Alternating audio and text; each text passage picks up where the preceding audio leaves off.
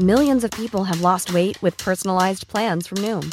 Like Evan, who can't stand salads and still lost 50 pounds. Salads generally for most people are the easy button, right? For me, that wasn't an option. I never really was a salad guy. That's just not who I am. But Noom worked for me. Get your personalized plan today at Noom.com. Real Noom user compensated to provide their story. In 4 weeks, the typical Noom user can expect to lose 1 to 2 pounds per week. Individual results may vary.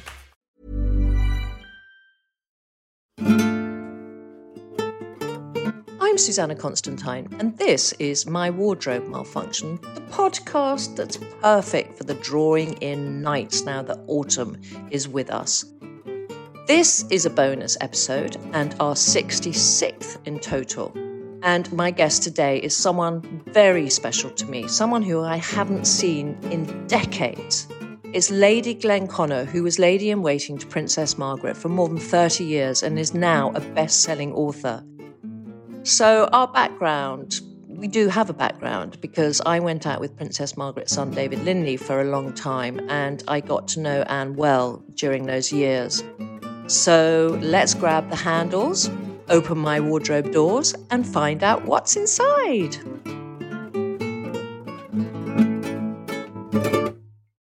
Today I am delighted to be with lady-in-waiting to Princess Margaret for more than 30 years, but even more staggeringly, she is a best-selling author and now heir to Agatha Christie with her 2 crime novels. I am with Lady Glenconner. Oh, Anne, I can't believe I'm seeing you. I feel quite emotional seeing you.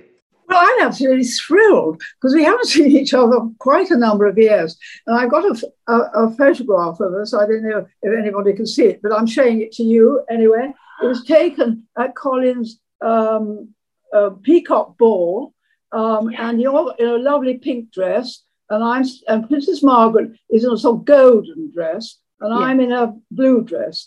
And I remember, and look at David, her son, David Linley, who was your boyfriend, I think, at that moment. Exactly. In an amazing sort of white peacock headdress. God, that was such a night. Do you know what I remember about that night, Anne, is that I got so overexcited that night that I passed out. I don't know if you remember that. I passed clean out. Well, where did you pass out? I hope not in the swimming pool. No, I didn't. It was in that. Luckily, I was in the loo, and I remember. I think it was Jerry Hall came to help me, and she was so sweet, and I was like collapsed. And for you. It was just the excitement of the whole night. It was the most amazing night. And do you remember the wonderful boat that we came to the Musty on? And it had wonderful sails that went up to music, I remember. Anyway, it was lit overall. It was sort of bobbing about just in front of the house. And the house was all lit up. And everybody looked fantastic, didn't they? They really did. And I remember that boat so well. What was it called? The Sea Wind or something? Or Sea Star? Was it the Sea Star? And it was the first of that sort of line. It was the most beautiful boat. Beautiful. I always remember talking about dresses. I remember Princess Margaret, because Colin had most of our dresses made in India. We went out on various trips to India. And I remember when Princess Margaret first saw her dress, she said, "I've been waiting all my life," she said, "for a dress like this. It really makes me feel like a proper princess." Oh, my God. Do you know what? I miss her. I miss her so much. So do I.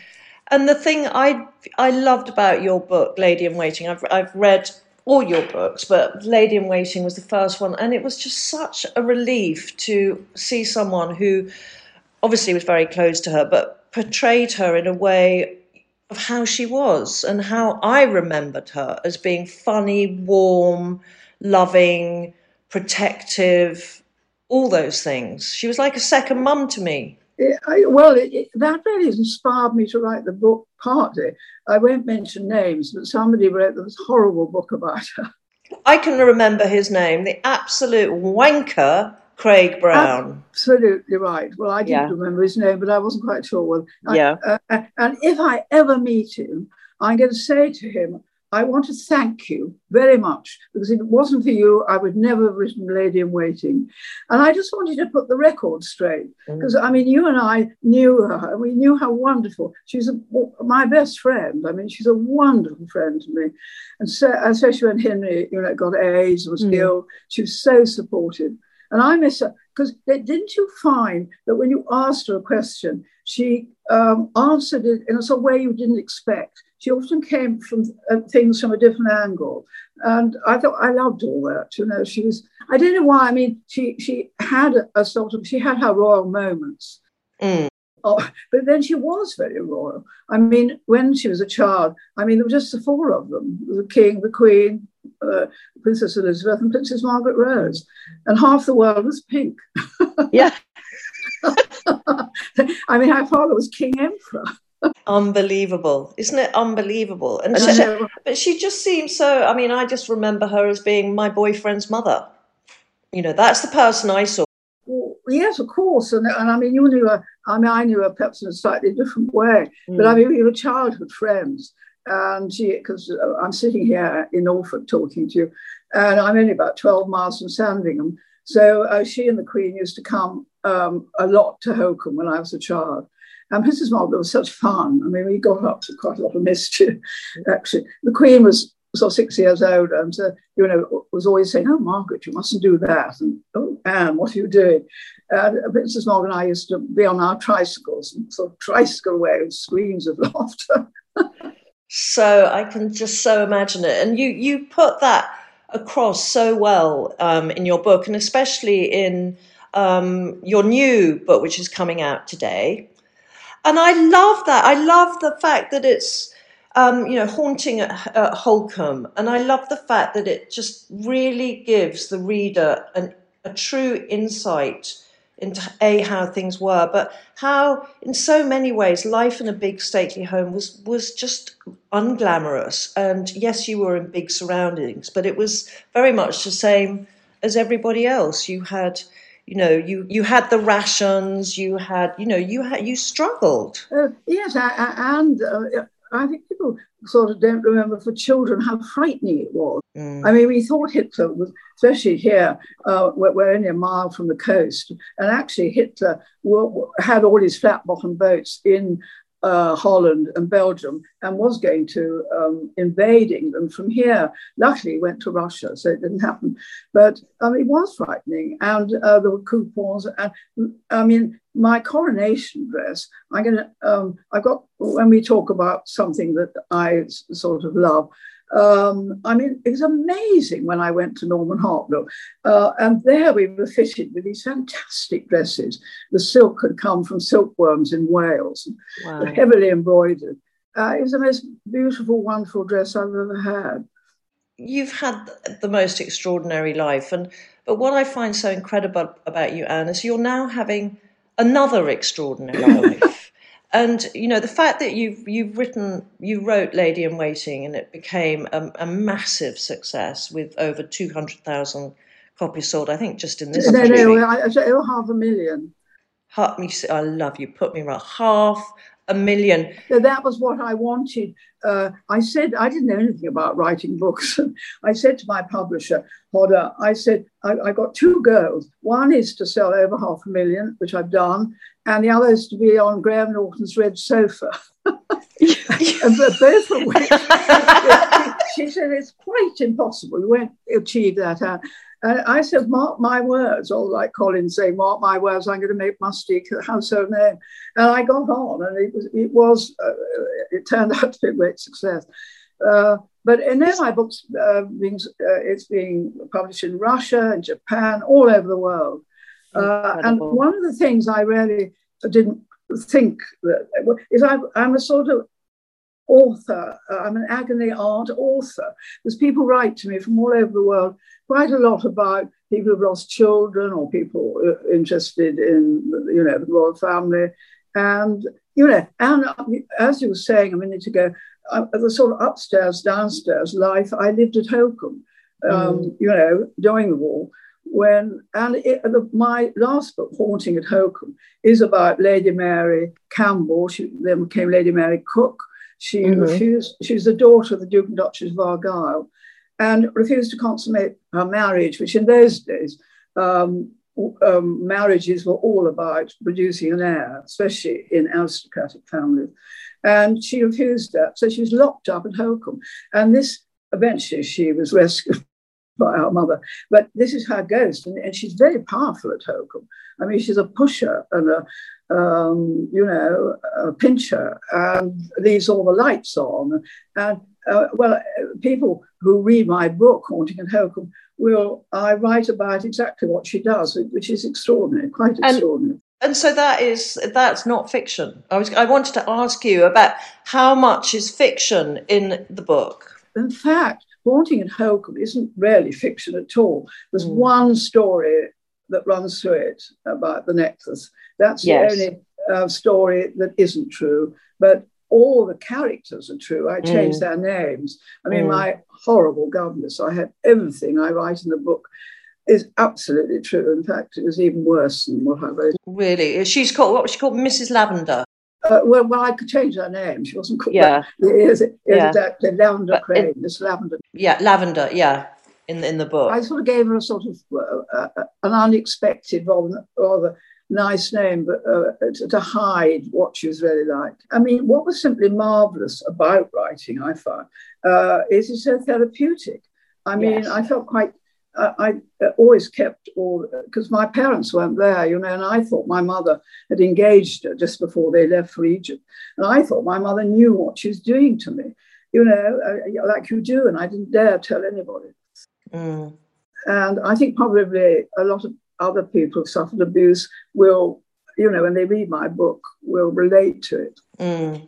It's funny how the subject matters that you touch on are so contemporary. They happened, decades ago, but they're still so contemporary.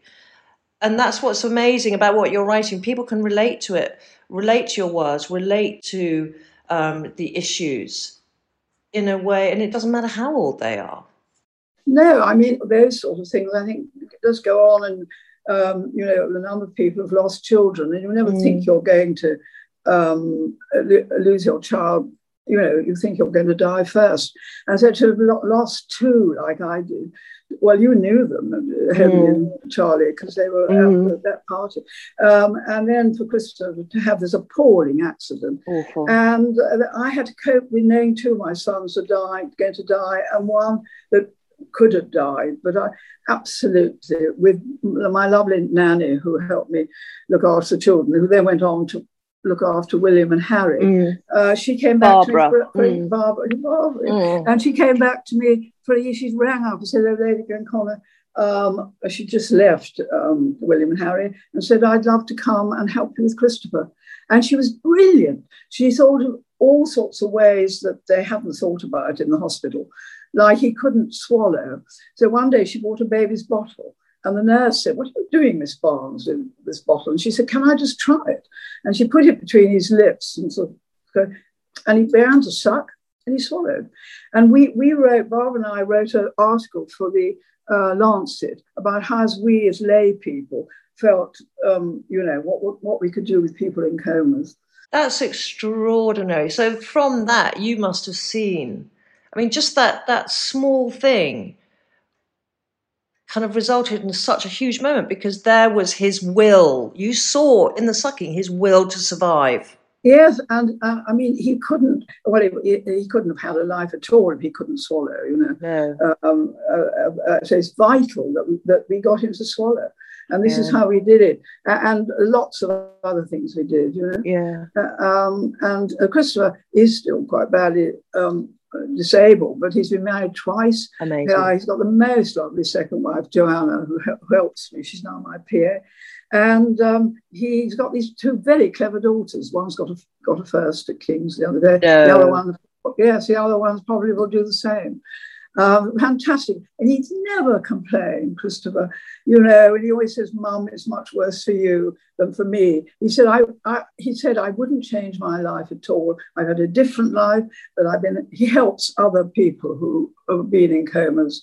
And we work for Headway, which is a charity for people head injured. So, I'm so lucky. And then Charlie and Henry each have a son. So I've got two wonderful grandsons. And you'd never guess that Charlie's son is a banker and a lawyer. No, the antithesis of Charlie. Well, I mean, Charlie would be absolutely amazed to know that his son was a banker. It always amuses me that. And then I've got two twins. One of them's married with two children, but Henry would be a grandfather because Ewan I've got two great-grandchildren, William and Ruby. Absolutely lovely. So I've got great-grandchildren from them. So I'm really, really, and as you said, my life has completely changed now. I'm having a ball. I mean, I've never enjoyed having been what I call in the shadows, rather, especially with Colin, who's ringmaster par excellence, and Princess Margaret, which, of course, that was my job, was to follow. So suddenly I'm out with a bang. Amazing. It's amazing. It's amazing. And have you always loved writing? I've always, I dictated my books, because at age 87, when they asked me, I could be 90 next year. Unreal. I just couldn't physically. So I dictate them. But I've always told stories. I mean, the one on Mustique, I mean, they're thinly disguised, the characters, real people who live on Mustique. But, and I've always adored Agatha Christie and thought, it's a slightly upmarket Agatha Christie. But I did have 12 years alone with Colin on Mustique. And it did cross my mind once or twice I might murder him, actually. So I had sort of thought about how I might do that. So it didn't exactly. But I've always told myself stories quite often to get around difficult moments of my life. I go off into I tell myself a sort of fairy story, really. I so identify with that because I do that when I can't sleep. I think about ways I could murder someone without getting caught, or how I would smuggle drugs into the country without getting caught. Those are two things I think about. I don't count sheep. I think about how I'm going to avoid jail. They're much more interesting. Sheep are so boring. No, but I've always told myself sort of stories. And of course, you've read in Haunting at Holkham, my governess does have a sticky end, shall we say. And that was something, even as a small child, I thought about. How can I murder her? How can I get rid of her? Anyway, it's all come very useful to me now, It's fantastic. And have you always been so determined? Because your life, with everything that you've been through, you could have been crushed, but, we've come to know you as this person with immense inner strength, but also this tremendous determination. Has that always been in you? Yes, I think it has. Colin called it Norfolk obstinacy, but no, you only have one life. My life hasn't been very easy, but on the other hand, I've done amazing things like being chosen for the coronation. I mean, goodness, fantastic. And Princess Margaret, I loved my 34 years with her. And I love Colin, of course. I mean, it was very difficult. And he gave me the fantastic life in the end with Mustique. But I am quite determined, yes, I mean, to make the very best of my life and to enjoy it as much as I can. And I thought, well, I can't, when the boys were so ill, and then I had the twins, Christopher, and I couldn't be a weepy old sort of hopeless mother. I had to pull myself together and do. And the other thing, which isn't perhaps very fashionable to talk about, is I've got a great faith, a religious faith. And that has helped me more than anything. It really has. I mean, I've always been to church when I was young, and that sort of lip service one pays to pay. And it wasn't until the boys were dying, Christopher might have died, that I really started to, have a very serious conversation with God, quite frankly. And well, so I'm not going to lose Christopher.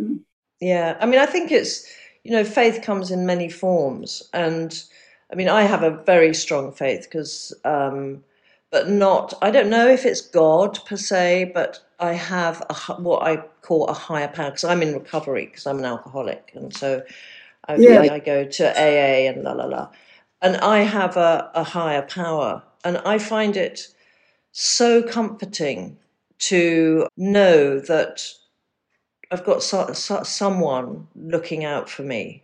And it's kind of like, if I do the rowing, the outcome is in safe hands. Well, you're absolutely right. I mean, you have to do a lot yourself. It has to come from you. But one's faith can support one. And in Lady in Waiting, I won't go into it now, but I did have one sort of minor miracle that. Please tell me. Tell me what it was. Remind me. Well, I had this wonderful Christian healer called Mrs. Black. She lived in Scotland. And when Christopher had his accident, I tried everything and went everywhere, listened to everything. Anyway, I was told that she was a fantastic healer, and she was. And she used to come down once a month to see Christopher. And when she's with him, she did extraordinary things. She got him to sit up. I mean, the doctors didn't particularly like her, but she was fantastic. And anyway, one day she used to ring me up to see how he was. And I was so tired one day, I just thought I'm going to die. I just feel. And she said, Anne, you don't sound too good. And I said, I'm not. I just think I'm going to die with tiredness. So she said, well, tomorrow morning, sit in a comfortable chair at 10 o'clock in the morning and don't think of anything. Just blank your mind, don't think of anything. So slightly like Doubting Thomas, I sat slightly embarrassed, hoping no one was coming. And 10 o'clock arrived. And it was extraordinary. It felt as if that I was full of champagne and energy and hope and happiness. And it didn't last for very long. But all I can say was after that, I went back to the hospital. I went back and I had the energy to do everything for the boys again. Amazing. And it was any time anything like that's happened to me, but it was my minor miracle.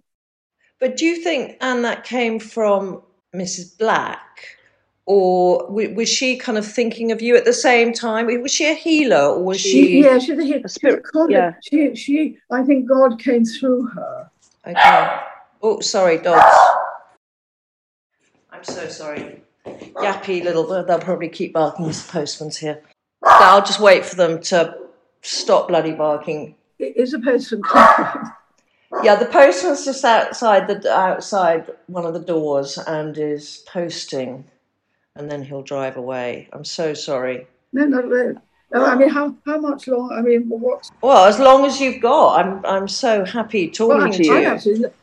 Well, it's so lovely actually to talk to somebody like you. Oh, I know, because I do these interviews, but I've never seen anybody before, or occasionally, jazz band or something like that.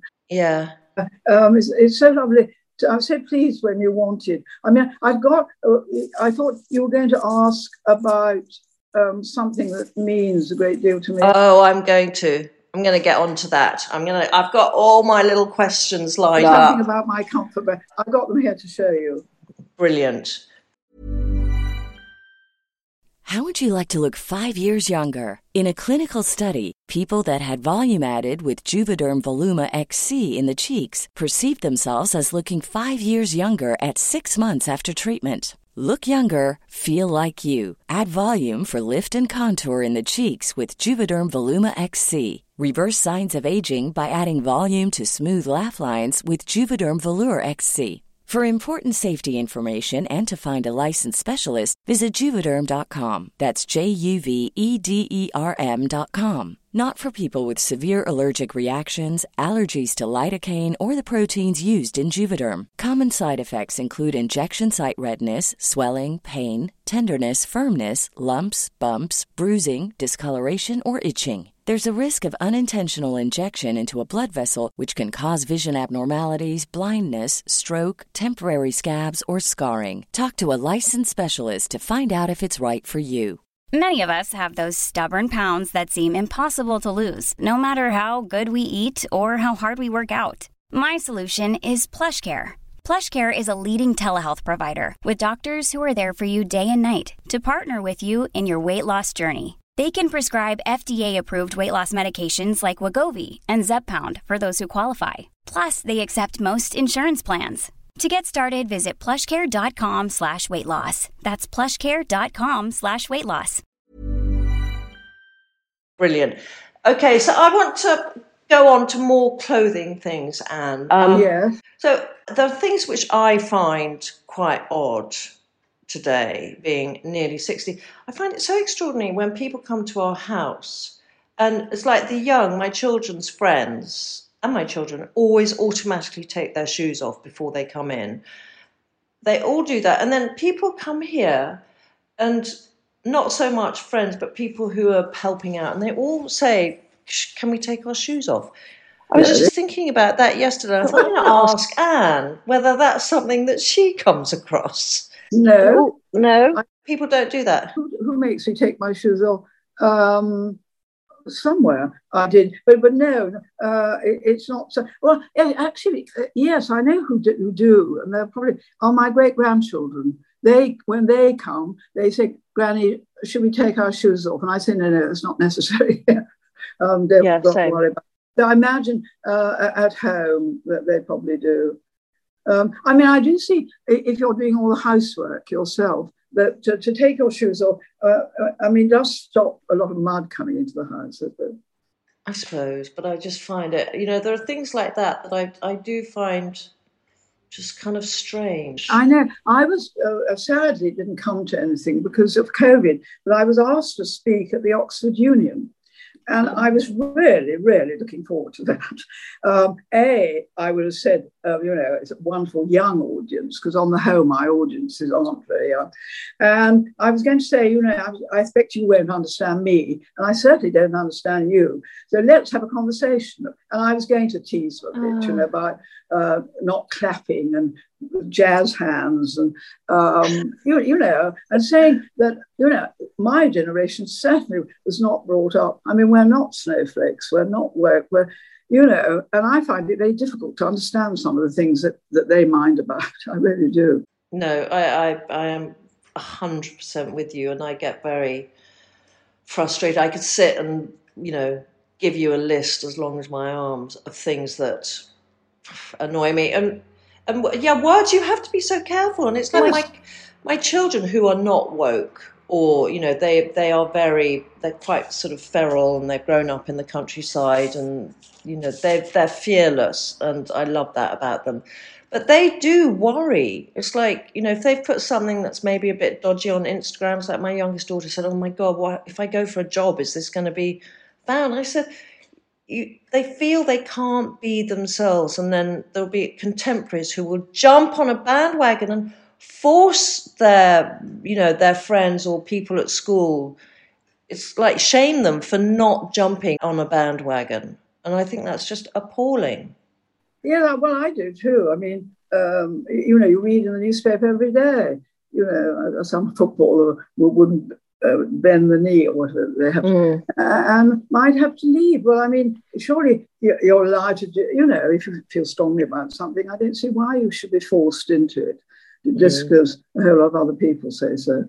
No, absolutely. The words, I mean, when I'm writing, quite sort of words I never think about. Oh, no, you can't use that, Lady Glenconnor, it's ridiculous, really. So when that happens, do you go, I suppose you think it's ridiculous, but do you... Well, I try and find some other word. I mean, sometimes I say, no, I'm not changing that, I'm going to be 90, and they must expect something 90 to, certain words. Sometimes when, I don't want to hurt people or embarrass people or make people feel... especially with Black people. I mean, I was, spent so long in the Caribbean. We lived out there, and I got so many lovely friends out there. And, you never thought about it. The minute you come back here, suddenly you have to be so careful, I mean, that was one of the things about Princess Margaret. I mean, she was adored out there, wasn't she, in the Caribbean? Absolutely. And she was so good with them all. She loved all the dancing to the steel bands, and they always called her our princess, Yeah, no, it was wonderful. At her funeral, I don't know whether you went. Did you go to her funeral? It was really sad. Colin didn't go. I was so surprised. He just said, I feel so emotional about it that I really, don't want to break down in front of everybody. But afterwards, at the wake, one of the ladies in waiting said the Queen wanted to speak to me. And so I went, and it was lovely of her because, especially as we introduced Princess Margaret to Roddy, I was slightly awkward about it. But she said, and I want to thank you and tell Colin, how happy you made Margaret, with her house and everything. And also she said, she's so happy with Roddy Llewellyn as well. They were very nice to thank us. Yeah, very nice. I mean, they had such a close bond, didn't they? Those two, in such an unexpected way, and I don't want to go into it, but because that's something that's private. But they were both so different, but it didn't matter. They were so accepting of each other. Exactly, and I think there's sort of 6 years difference in age. I mean, I remember when we were all children together.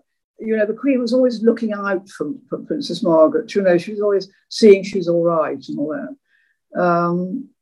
No, I mean, Princess Margaret adored her sister. Was always very supportive.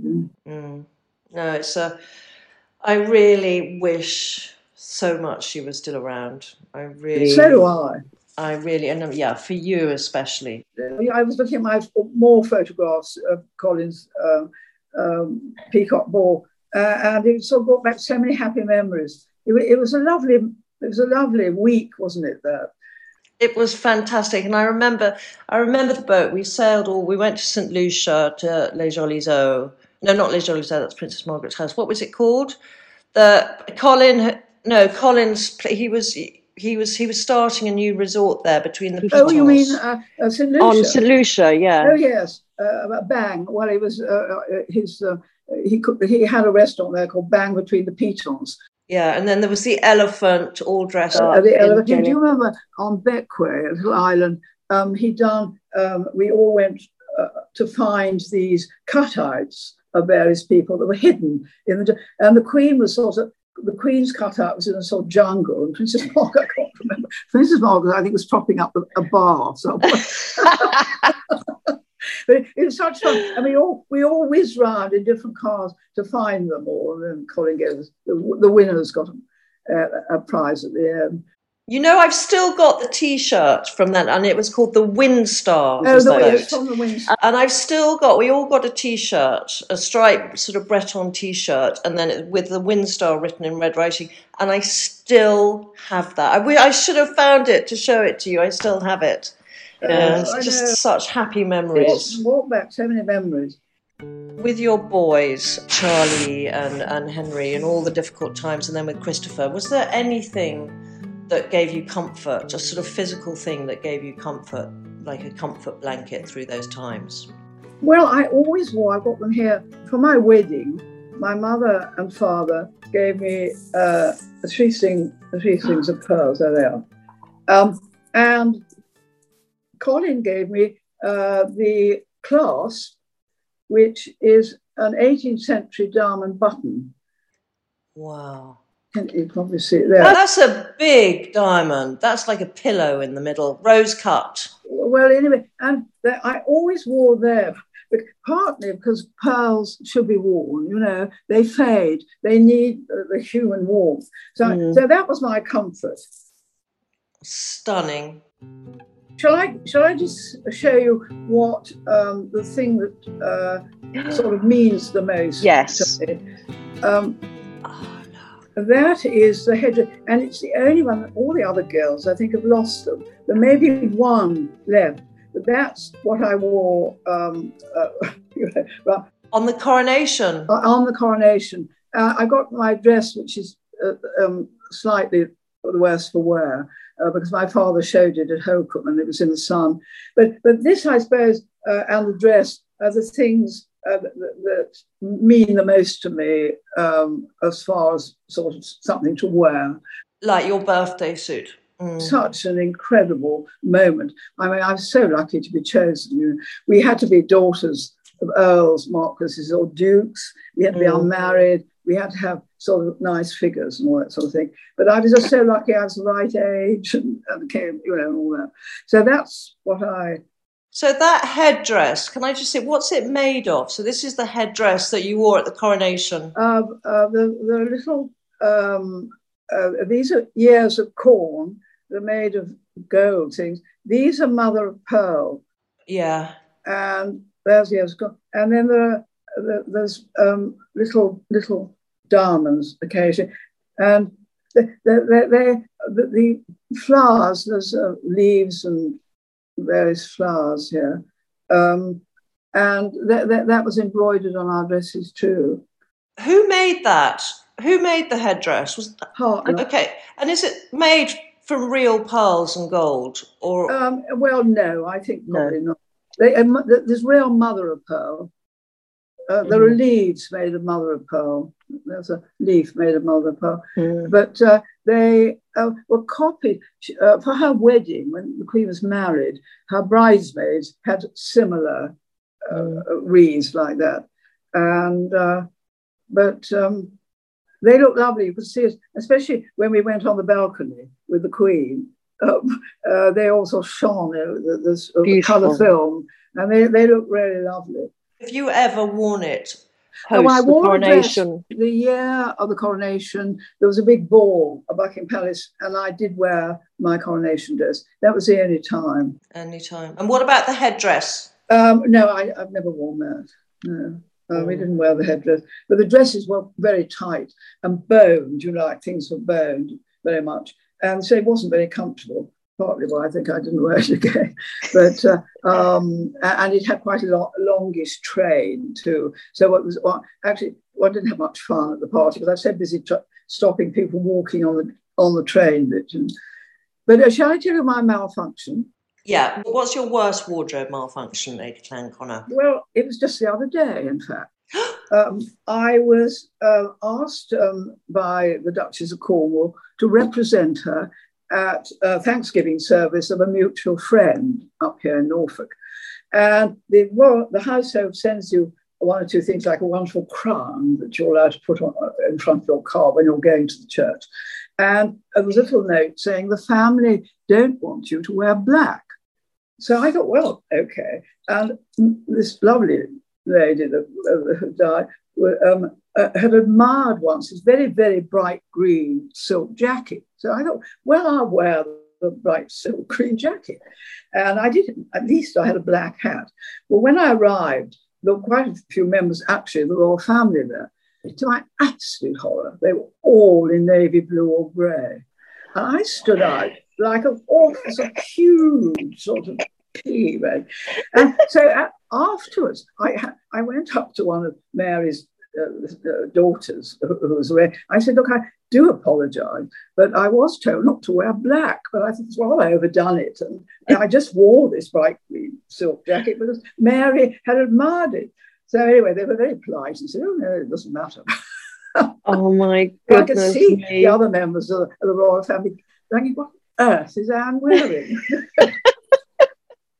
But you've always worn bright colours. I mean, you're not today. You're in a very sort of like country beige. This is a lovely cashmere jersey. It's a bit chilly in here. And I do wear bright things.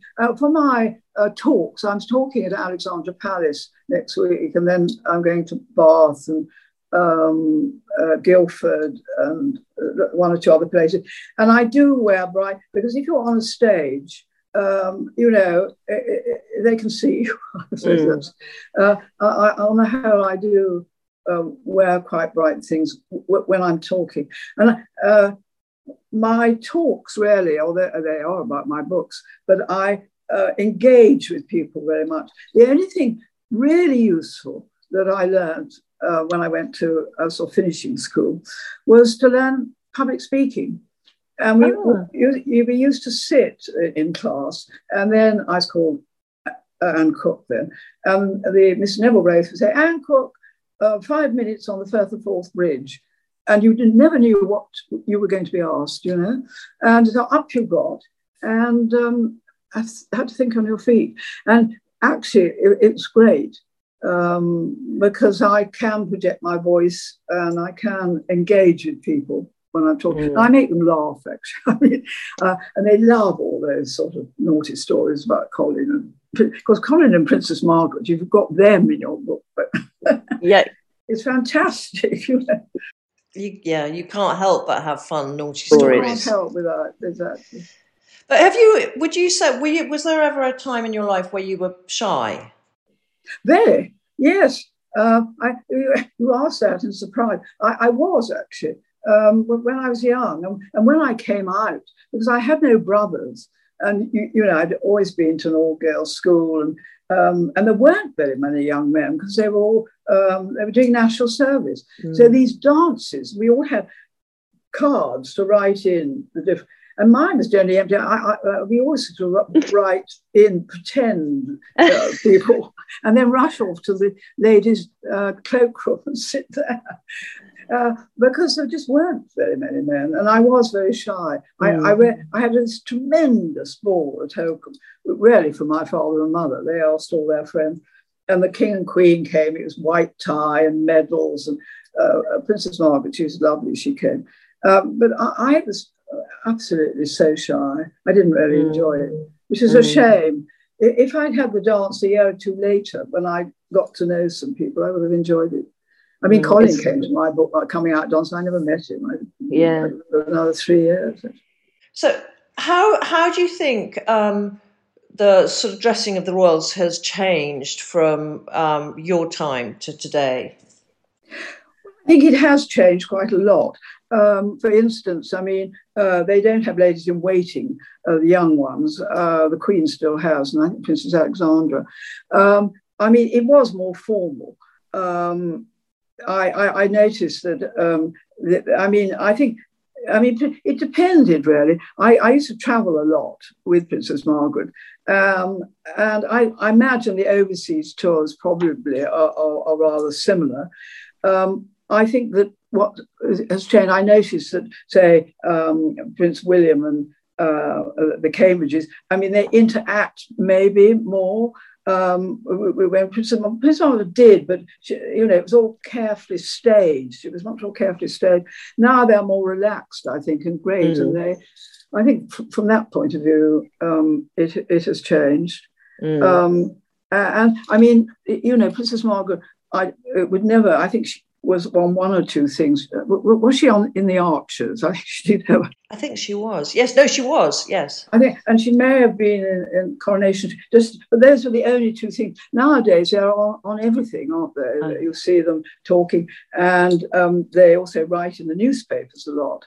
Too, about various things that they feel very strongly about. Yes, I think it's relaxed, and I think it's great. I think, and I do think the Cambridges are wonderful. I live very near them up here, and I think they're doing a fantastic job.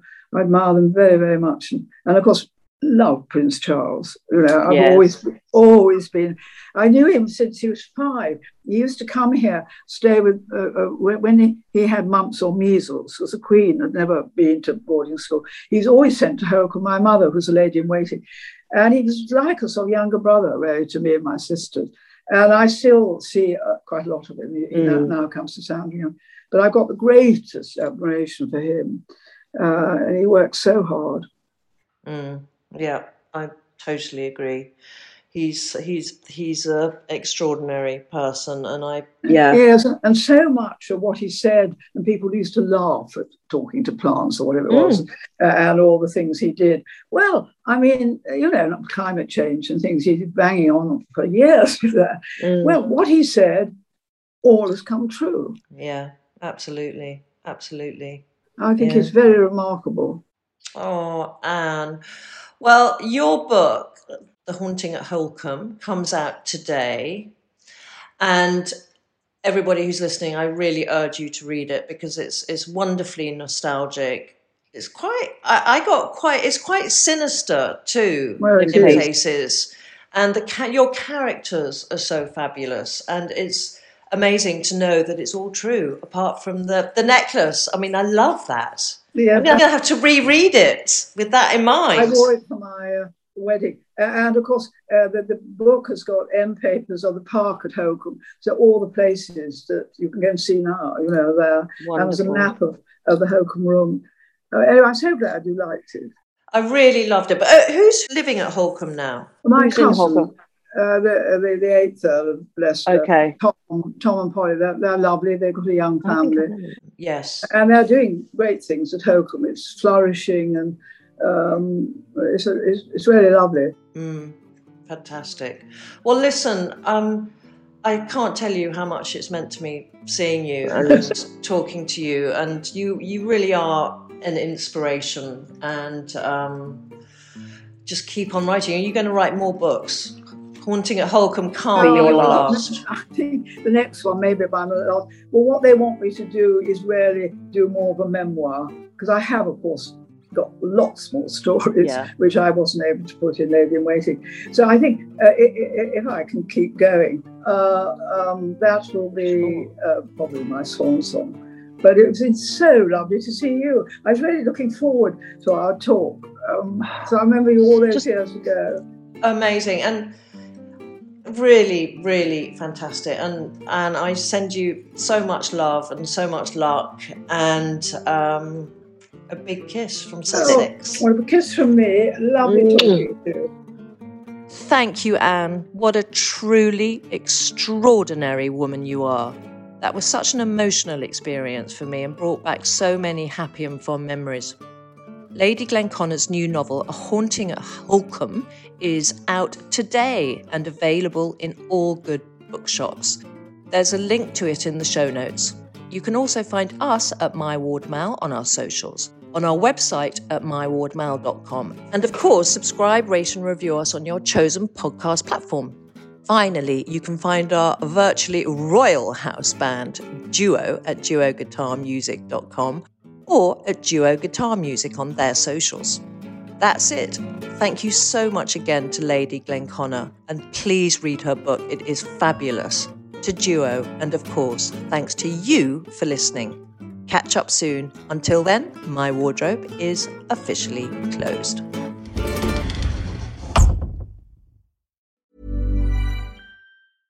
Hey, it's Paige DeSorbo from Giggly Squad. High quality fashion without the price tag. Say hello to Quince. I'm snagging high-end essentials like cozy cashmere sweaters, sleek leather jackets, fine jewelry, and so much more. With Quince being 50 to 80% less than similar brands. And they partner with factories that prioritize safe, ethical, and responsible manufacturing. I love that. Luxury quality within reach. Go to quince.com/style to get free shipping and 365-day returns on your next order. Quince.com/style.